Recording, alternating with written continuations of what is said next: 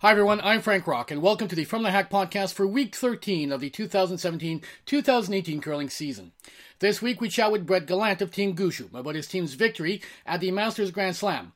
Our road to the trial series continues with this week's guest, Steve Laycock, who discusses the impact of last season's unexpected lineup change and the struggles his team has had early on this season. And in a From the Hack exclusive, we interview Catherine Henderson, the CEO of Curling Canada, covering topics such as the Olympics, funding, recent announcements by the World Curling Federation, and several Curling Canada initiatives. All that and more this week, but first, Canadian musician and non-curler extraordinaire Jimmy Reed plays us into the podcast.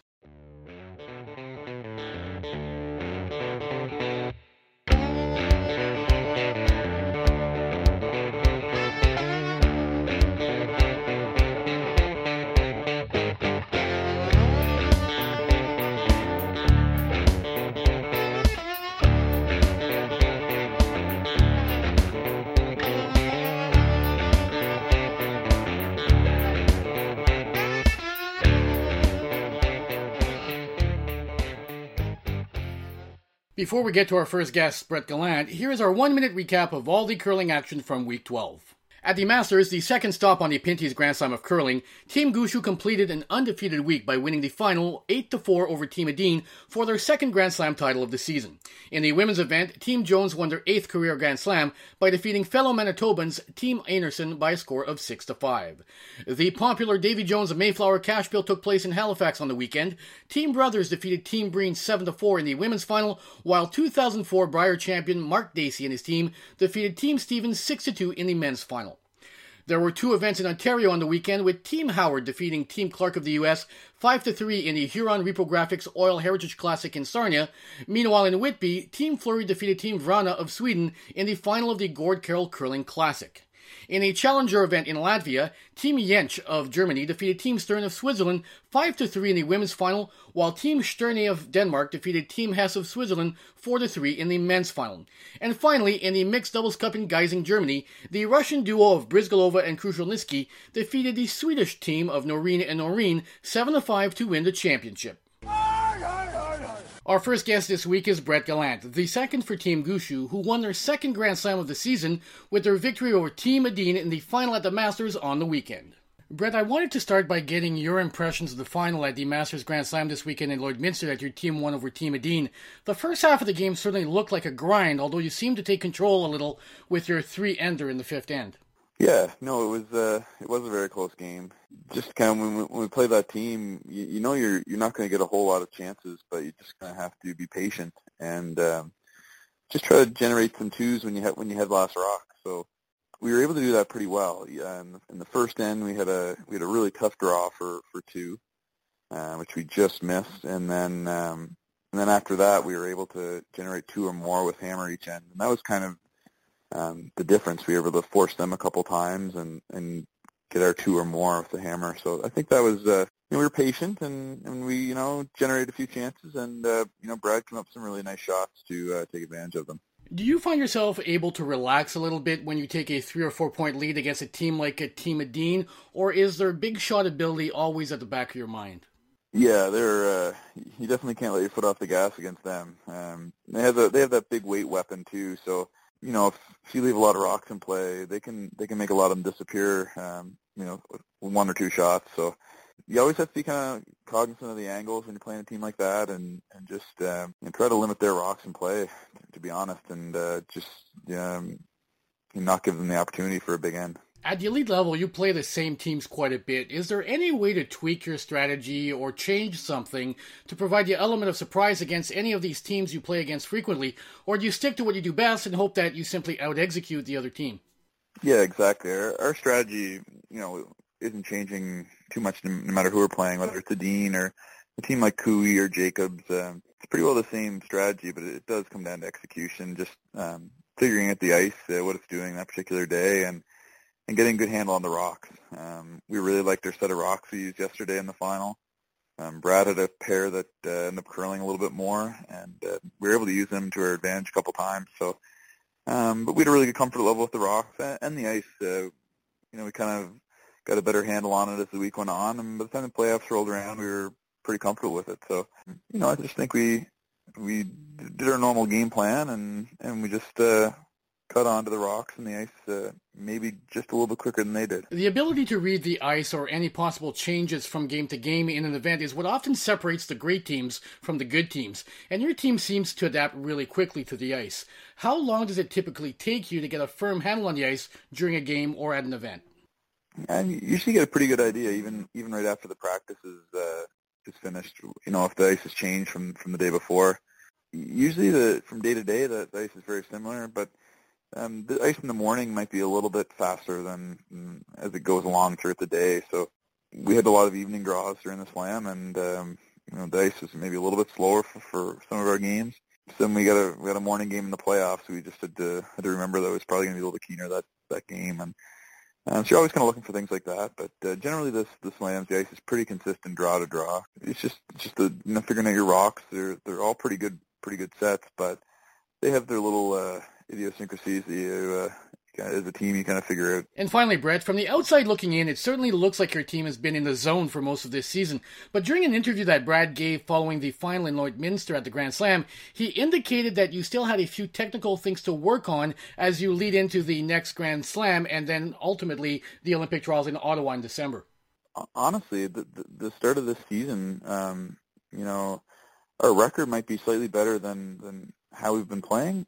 We've had to scrap out a lot of close games, and a lot of the games we've been tooth and nail just trying to get the win. So we've had a really good record, but our play hasn't been quite as consistent as we'd like it. But that being said, it's still nice to be able to pull some of these games out, and maybe we don't have our best stuff, but making some timely shots. And I think just as a team, we got a lot of confidence in each other right now that in the big moments that things are going to go.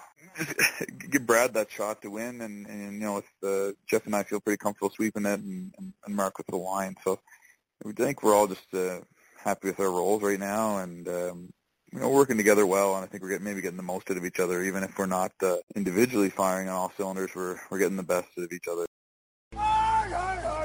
Our guest on the road to the trial series this week is Steve Laycock, who had to make an unexpected lineup change late last season, replacing Colton Flasch at second with two-time Canadian junior champion Matt Dunstone. Laycock joined us to discuss the lineup change, how his team has worked to gel quickly as a unit with the trials looming in December, and he provides a series of interesting takes on topics that are currently at the forefront in the world of curling. Steve, you are known for being one of the more analytical teams on the World Curling Tour. What have the analytics been showing this season? What is the data showing, and is there anything that your team is working on to help turn the tide a little in the weeks leading up to the trials? Or is it simply a case of a missed shot here and there that have kept your team from having a better start to the season from a results perspective? I think it's probably the latter you just mentioned, where we've actually at times played really good so far this year. It's just getting 8 shots an end in a key end, or getting that big shot to finish off an end, or that big shot to set up a deuce or to set up the force. We've just been more times than not quite getting that where we need it to be, and other teams have played pretty well against us. So, I mean, it's a bad combination when you're looking for consistent play to have that going on right now, but I'd much rather have that happening now than obviously a month from now. Some have suggested that you might have benefited from adding an event or two to your early season schedule, especially after the slow start, in the hope of getting your mojo back after the slow start. But from what you're saying, you're close to being in top form. It's simply a moment or two in each game that is making the difference at this point. Yeah, I mean, it's obviously a little bit of both. You don't start a season with a below 500 record with the quality of team we have if you're playing at your potential and just getting bad breaks. I mean, obviously we need to play a little bit better as well.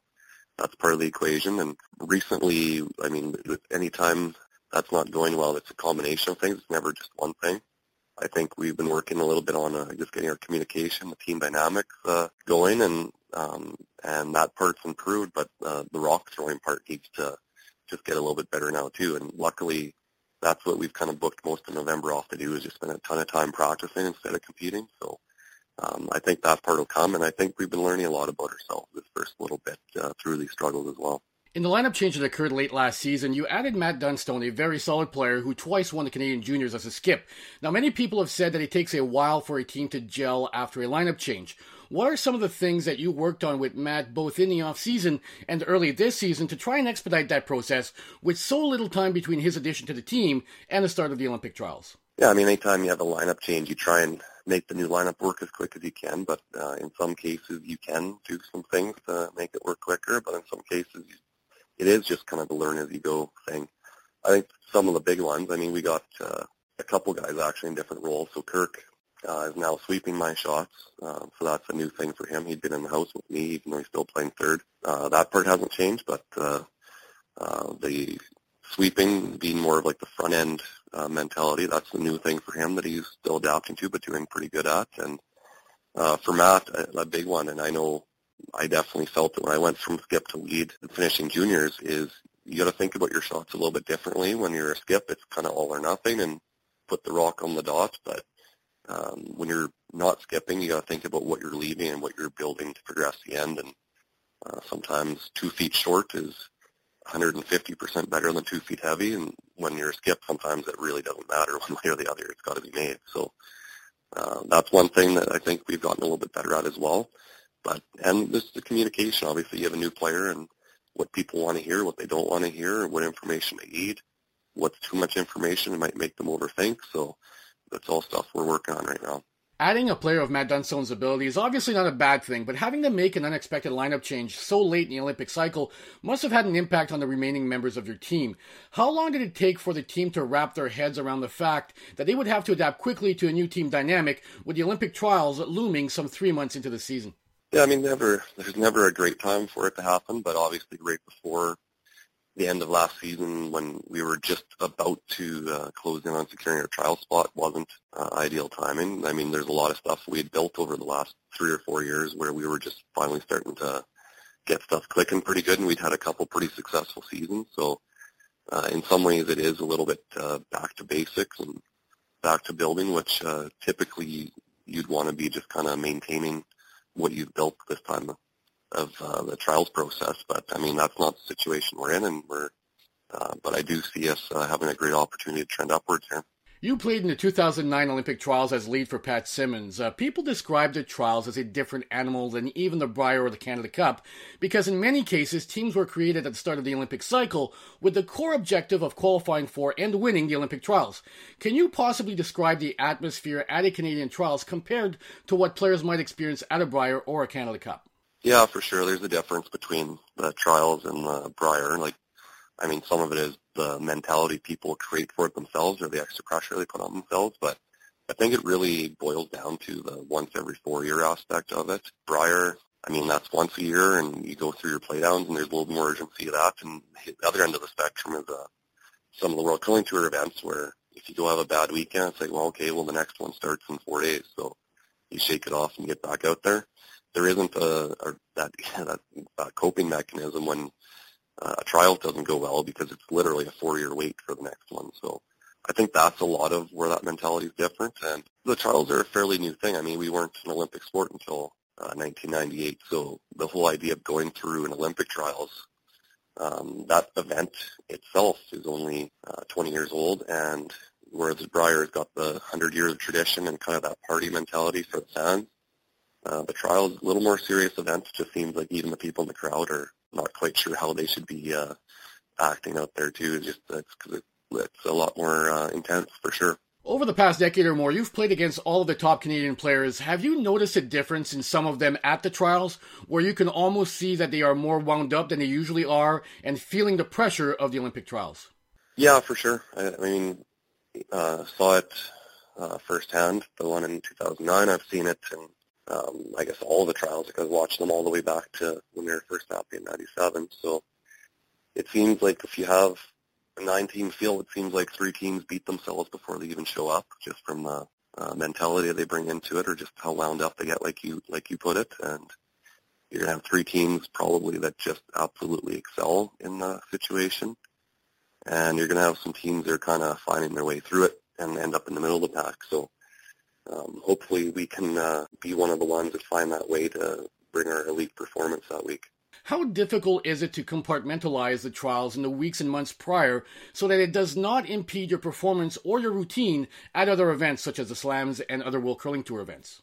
Well, you just used the exact word, compartmentalize, or break it off into small segments. Like, you don't have complete control over the result. You only control your own performance. And the best way to have a good performance is to perform well in the next 30 seconds that you're about to be a part of. So every shot, break it down into that segment. And what are the processes you would follow normally in a shot to help it be successful, and just do that time after time after time. And you've got to get back to that focus and refocus each time, not think about the outcome, because obviously the more you do that, the more pressure you put on yourself, and you're not thinking about the processes that help you make the shot. Speaking of the process, that seems to be a big buzzword in curling these days for teams during individual events and even for an entire season.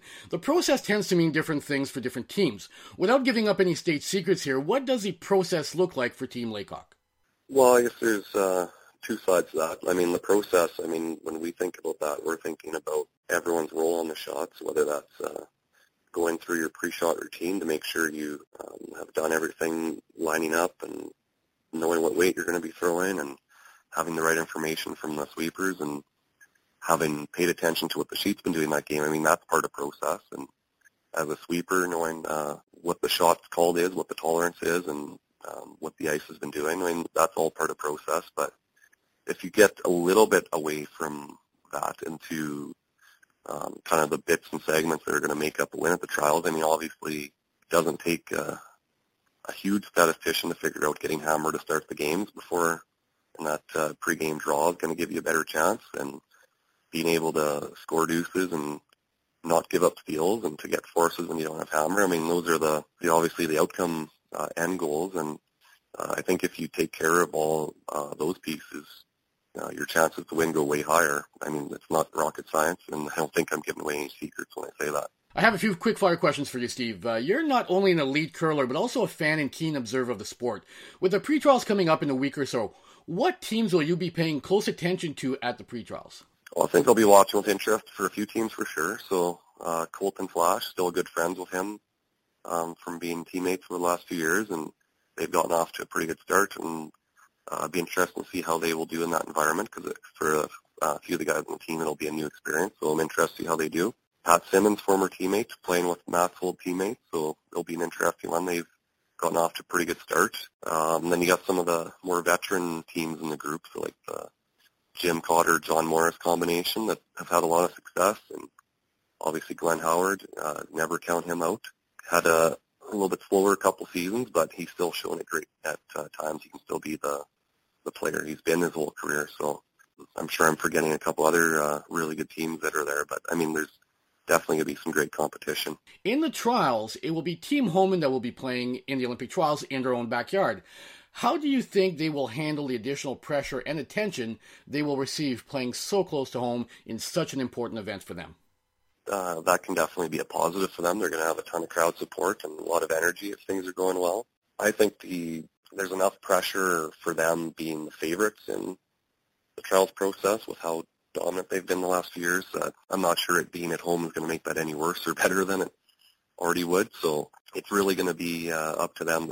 One thing, there's a lot of parity in ladies curling, especially this year, where it seems a lot of teams are able to beat them, where previous years they hadn't been able to. So, but I would say they're one of those teams still where if they play what they're capable of, there'd be very few teams that can match up to them. So it's really, they have a lot of it under their control, I would say. The World Curling Federation recently announced the World Series of Curling, which in addition to the 7 slams, the upcoming Champion Series events in Europe, the Canada Cup, the Provincials, and in some cases the Brier and Scotties, will mean that elite teams might end up playing as many as 17 or 18 events in a season.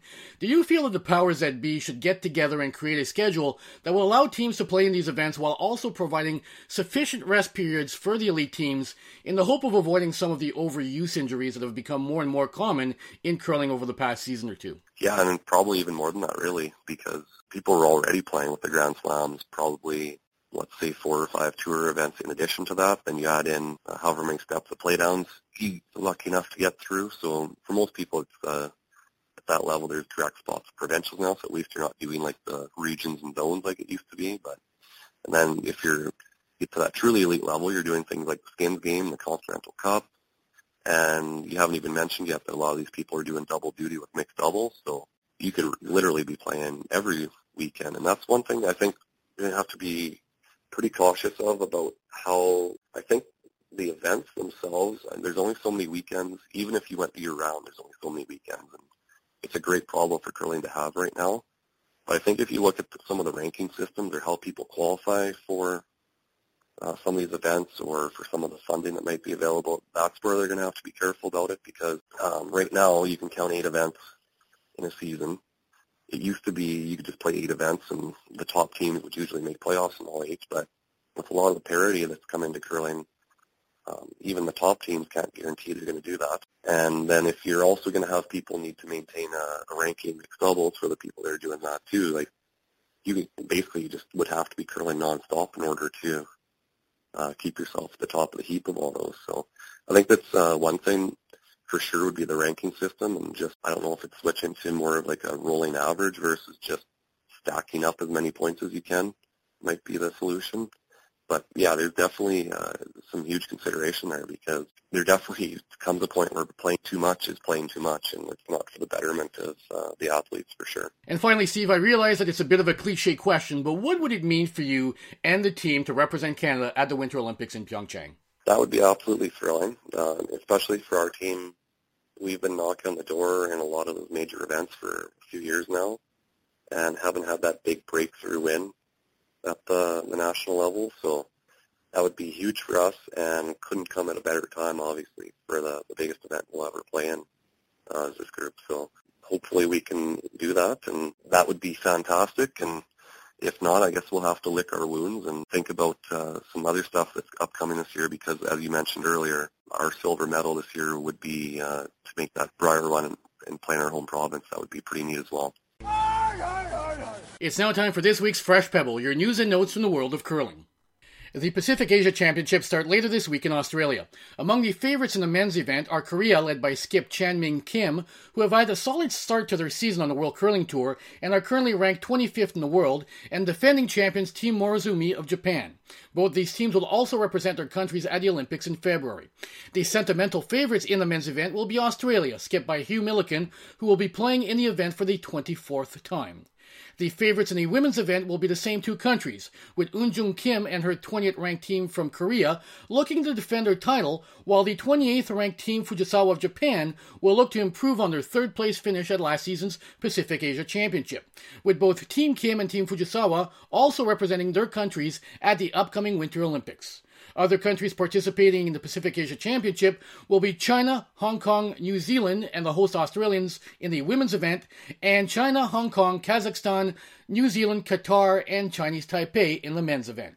Last week, CBC Sports and Curling Canada announced that they have reached an agreement that will see more coverage than ever before of 5 national championship events made available through CBC Sports digital platforms in each of the next 5 seasons beginning this season.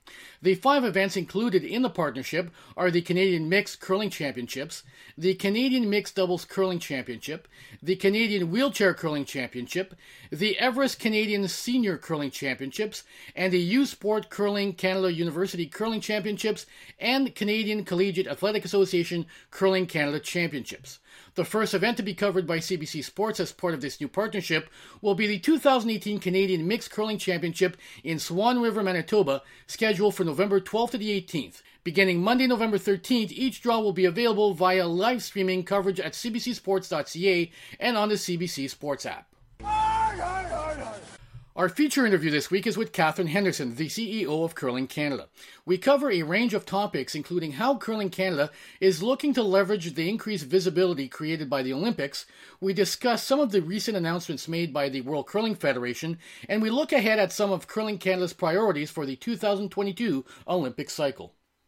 Kathy, many curling fans seem to be of the belief that Curling Canada's role when it comes to our Olympic participation in the sport essentially starts and ends with the pre-trials and trials, but there is so much more involved. I was wondering if you could provide a brief overview of how involved Curling Canada is in supporting our teams not only prior to the trials, but especially during that period between the trials and the Olympic Games.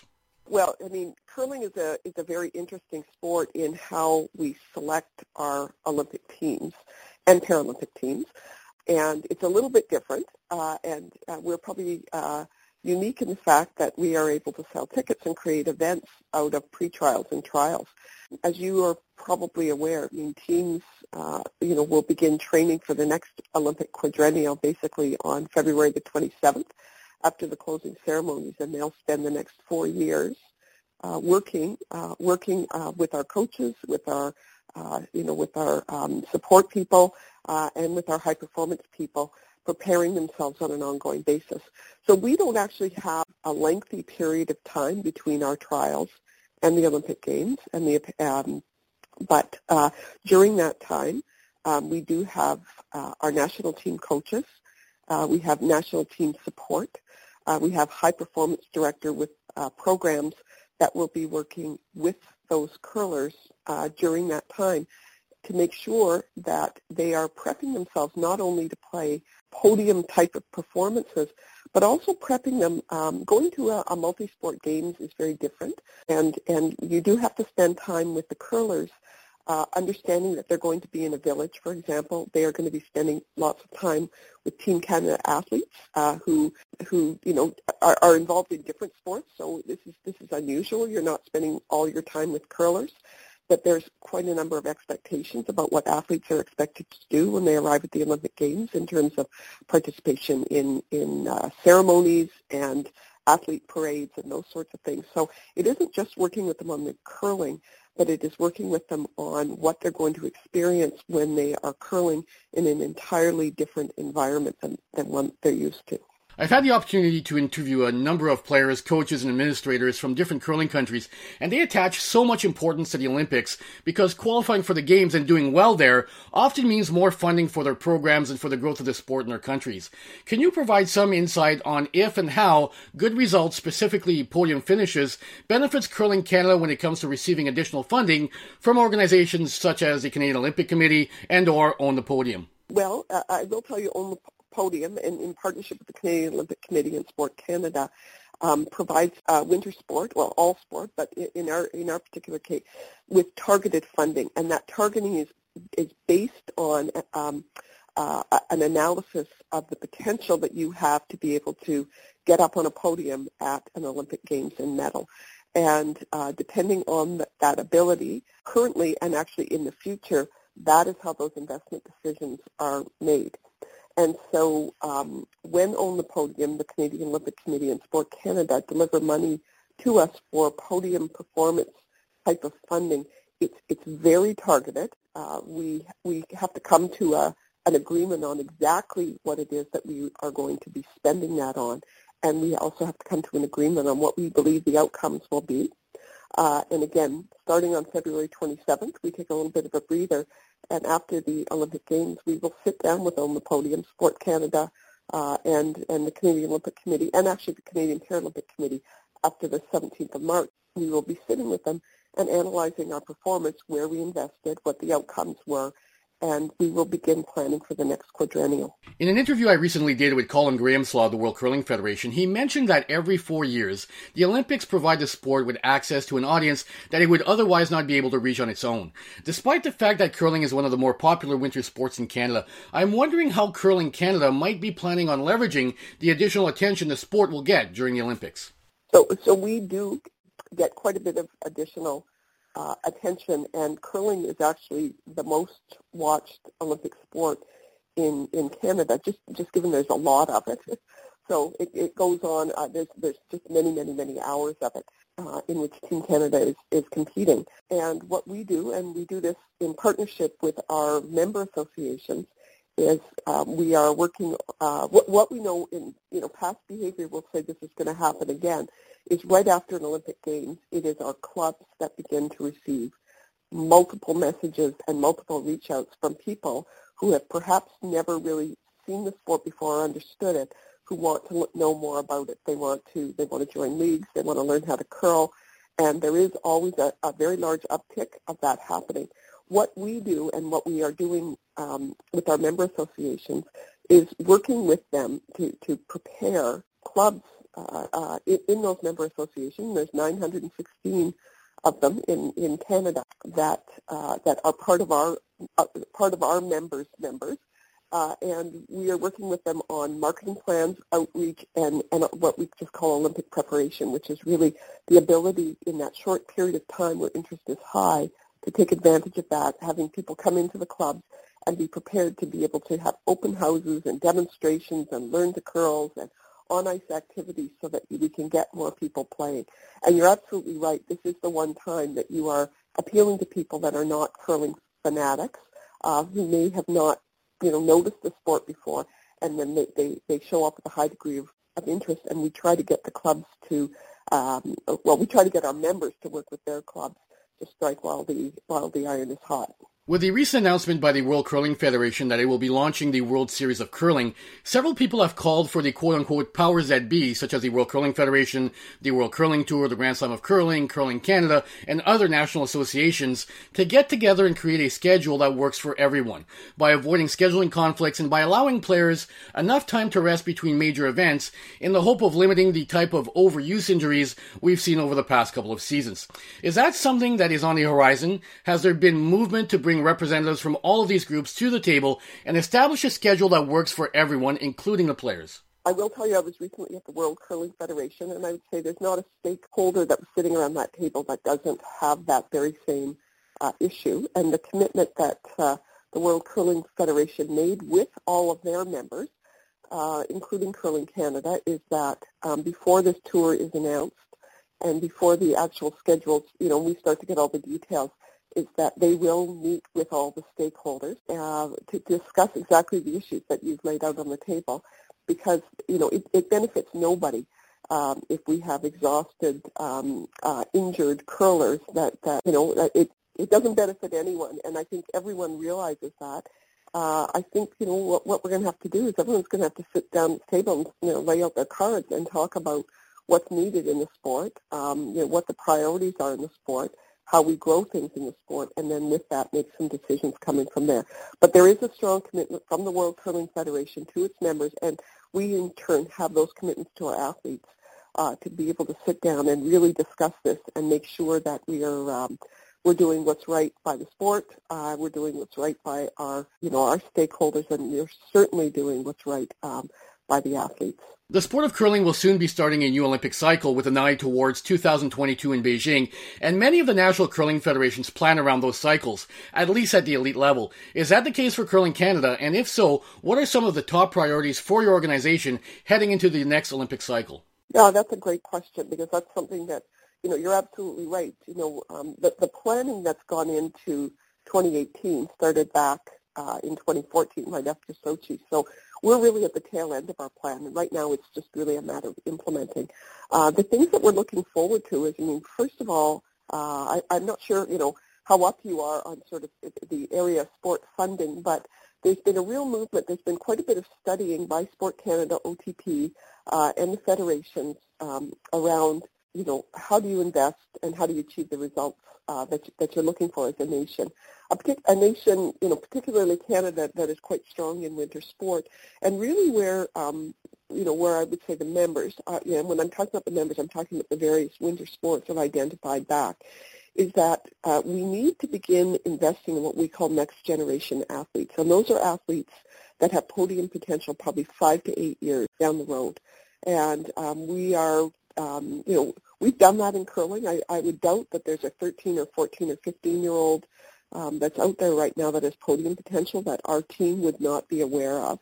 But in the meantime, what we've struggled with is just the ability to fund, to fund some incremental things to make sure that Canada is, continuing to be able to invest behind excellence in the sport. So I think, what you will see is probably a longer arc of time that we'll be taking a look at in terms of prepping for the Olympic Games in Beijing. And we will be looking at a group of athletes, not just for the athletes in Beijing, but for the athletes that will be competing in 2026 along with them.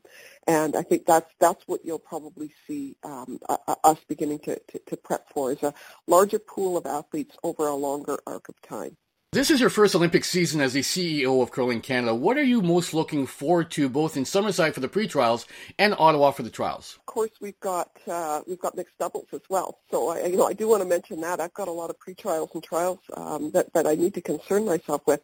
I think the thing that I'm really looking forward to, not just as a CEO but as a fan, is that's really when the excitement starts. As we talked earlier, we have a very unique way of selecting our Olympic teams, and and the way that we do it creates a lot of interest, and it creates a lot of momentum behind those teams. And we know when those teams get there, I mean, they are fighting for something that most of them have wanted almost their entire lives. So, the excitement is high. The stakes are quite high. The audiences are highly, highly, highly engaged. I mean, every one of these draws is going to have meaning for everybody. And, this is an opportunity as well. I mean, just to start to get to know the teams that are going to be representing Canada at the Olympic Games. So, I'm really excited to sort of ignite that Olympic spirit that I think is really going to happen. I love Olympic Games, and I have lots of fun at them, and I love the athletes that participate in them, and so I think that's what I'm looking the most forward to. I've asked you a variation of this question each time I've done an interview with you, but as the sport of curling continues to grow in popularity in many countries, how could Curling Canada and other curling stakeholders better market the sport to help it rebound at the club level where it still struggles in many regions of the country? It's a great question, and I think it's one that, I think about constantly. I think we've done some really neat things this year, Frank.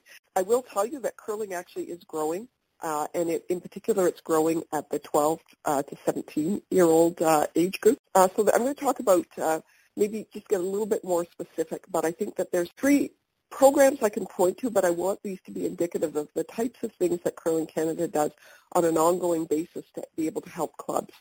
And we do that by working in strong partnership with our provincial members, because the clubs are actually the purview of the provincial members. So Curl On or Curl Manitoba or Curl PEI, those are the people that we work with, those operations and governance people. I think the first thing that we do is we have to keep the sport healthy and sustainable over many, many years, and there's sort of 2 areas that we're working in. One is really introducing the sport to as many children as we can, and last year we introduced the sport to over 200,000 kids through a Rocks and Rings program, our partnership there in the school, which allows kids to experience curling on the gym floor. And the question, of course, when I started was, and I had the same question, is how do you get them onto the ice? And what we did is we worked on a program last year called Curling 101, and we piloted it in a number of clubs. And what we ended up with is getting many kids into the clubs with a marketing kind of program that introduces the sport of curling to them on ice in a very fun, very highly engaging way. And what we were finding is that about between 18 and 30%, depending on the region, these kids were actually joining leagues, and they were signing up to curl once we got them onto the ice. So we're looking to expand that program because we know it works. It was piloted last year, and we are bringing it to many, many more clubs this year.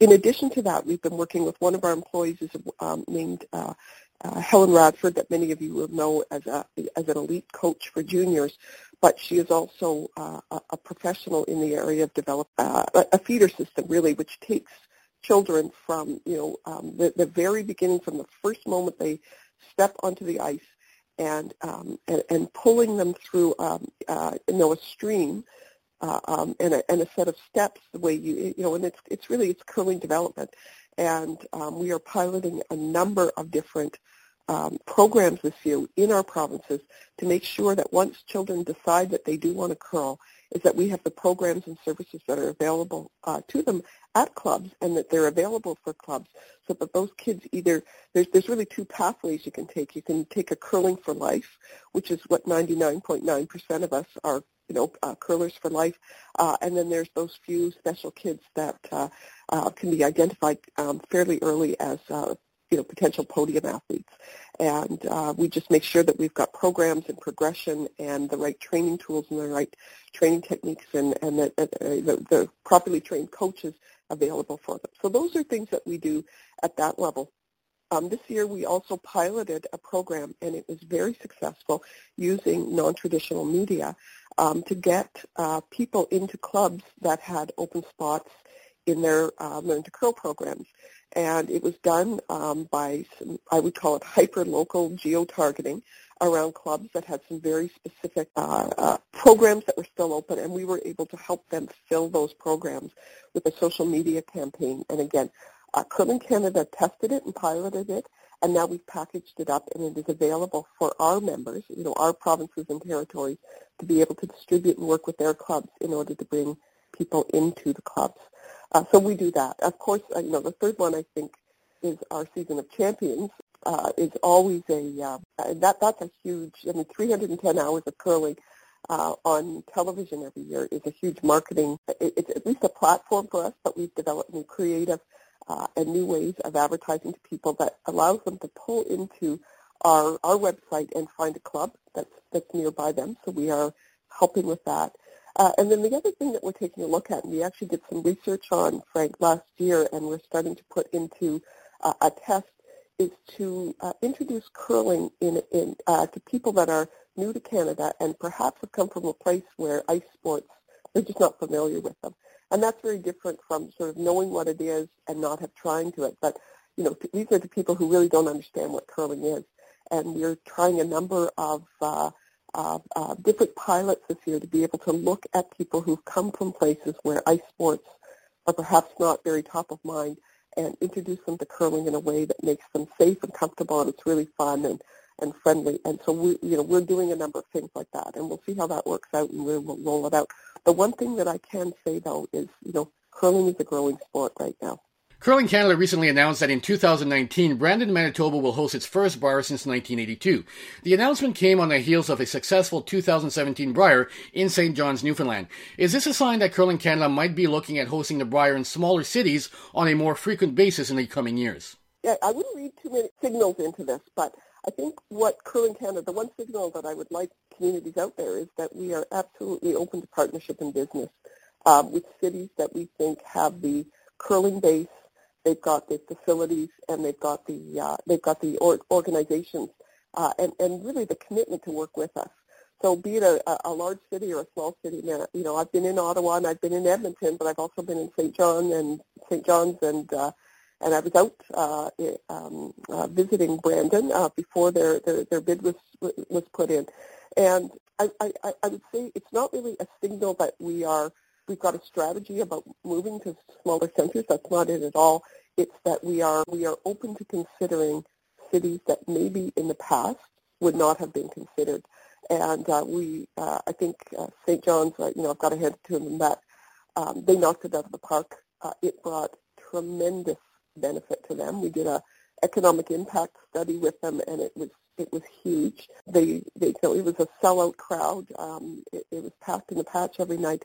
But I think all the local businesses and hotels and restaurants and everything really benefited from it as well. So we are seeing that sport tourism is something that some of probably the mid-sized cities are beginning to look at place and carve out some real skills and capabilities there. And we'd be very happy to consider anyone that wants to come to us with a really, really good bid and a good package. Over the summer, there was some controversy in the curling community when cable companies identified curling clubs as sports bars, which meant a significant increase in their monthly cable bills.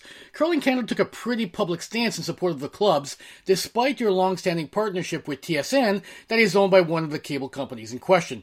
With a number of clubs just starting their season as we speak, can you provide an update on that particular situation? Absolutely. I wanted to talk to you a little bit about that. I mean, that is a delicate situation because we have a very good partnership, actually, with both the cable companies. We very much respect, of course, what TSN does for us this Season of Champions, and they've been partners with us for many, many, many years. But really, I mean, at the time, it was our members who had been speaking with their clubs, and this is something that our membership came to us, and they asked us if we could help facilitate a really good, honest conversation with those cable companies about the effects that this was going to have. And I absolutely respect what Bell and Rogers need to do in order to run their business.